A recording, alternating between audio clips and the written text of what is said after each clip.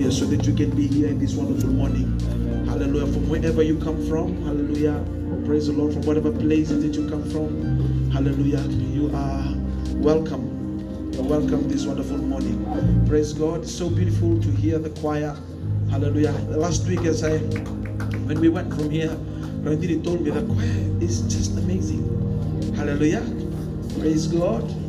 Hallelujah. So this week, I had the choir director, we will be practicing together. And I want us to practice together, maybe from Monday, from tomorrow.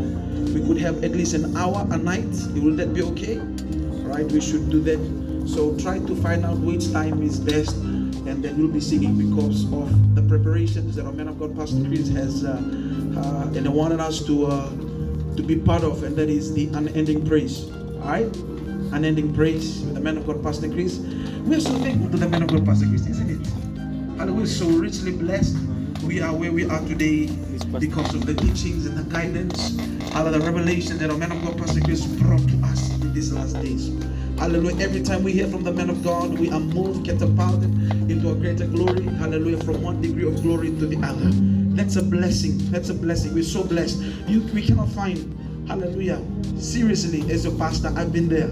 And all my search, glory to God, I have found that the man of God, Pastor Chris, is the ultimate goal, the ultimate place where a Christian ought to be. Amen. Think about it. A lot of time when people hear some Christian, when they hear this kind of communication, they will think to themselves, I think something is wrong with this pastor. It's not supposed to be this way. Hallelujah. But I'm telling you, hallelujah, this is the dispensation. Hallelujah. For man of God, Pastor Chris. Hallelujah. Just like how Paul said, hallelujah, there's a grace. The dispensation of grace that was given towards Paul to minister the word in that power, minister the word and the revelation in that time. Hallelujah. Likewise, a man of God, the Lord has specifically given a man of God that revelation and that dispensation and administration of the revelation. That's what the meaning of dispensation is, an administration of the revelation and the power of God. Hallelujah. To a group of people. Amen. So we are the church, the glorious church. Say that together with me. I am the glorious church. We are part of that. You got to understand this. Hallelujah. It doesn't matter, hallelujah, what you go through. It doesn't matter what happened in your life. You got to understand this. You are part of God's plan. You are part of God's dream. You are part of God's vision. The whole reason why God sent Jesus Christ, why God purchased the whole world, is because of the treasure that is in the world. And the treasure is in the world is actually the church. What a blessing it is to be in the house of God. Hallelujah, this wonderful morning. And think about it, hallelujah, good weather outside. It was raining all week. And then when it comes to our meeting day, hallelujah, it's a very good weather. And I knew, hallelujah, it's because of the prayers. A lot of prayers has been happening here. The teens were praying. I think the teens prayed from 6 a.m. to 12, 6 hours of prayer. That was super amazing. Hallelujah, just give a big hand to the teens.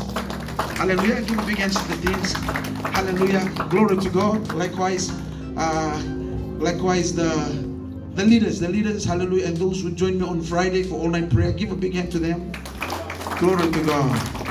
Hallelujah. The Lord is so good. The Lord is so good. Hallelujah. We are part of something big. Hallelujah. In the book of Daniel, hallelujah, something, I shared on Wednesday as well. Daniel chapter 2 verse 44. The Bible says, this is Daniel chapter 2 is a chapter basically focused on the vision that God has given that God gave to Nebuchadnezzar. Hallelujah. Hallelujah. Nebuchadnezzar. Hallelujah. That's a dream that God gave Nebuchadnezzar, and then the interpretation came from Daniel. When we come to, as we read, maybe let's read from verse 40. Let's see this in perspective. Let's see this in context. Hallelujah. In context. Praise God.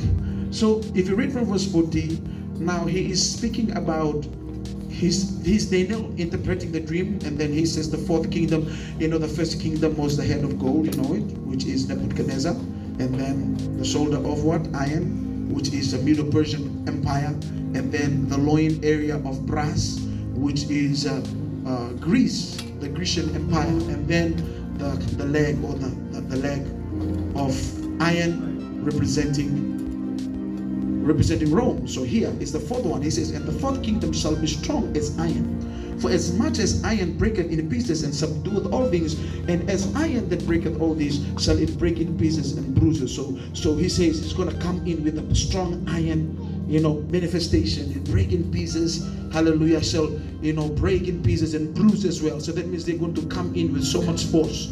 Hallelujah. Come in with so much force. We can look at next verse 41. And whereas thou sawest the feet and toes, and then here Daniel speaking to Nebuchadnezzar, he said, after the leg, the fourth kingdom, which is iron, then you saw the feet and the toes, meaning from the ankle down, the feet and the toes, and part of potter's clay, part of what you see or what you saw on the feet is clay, and part of iron, and the kingdom shall be divided.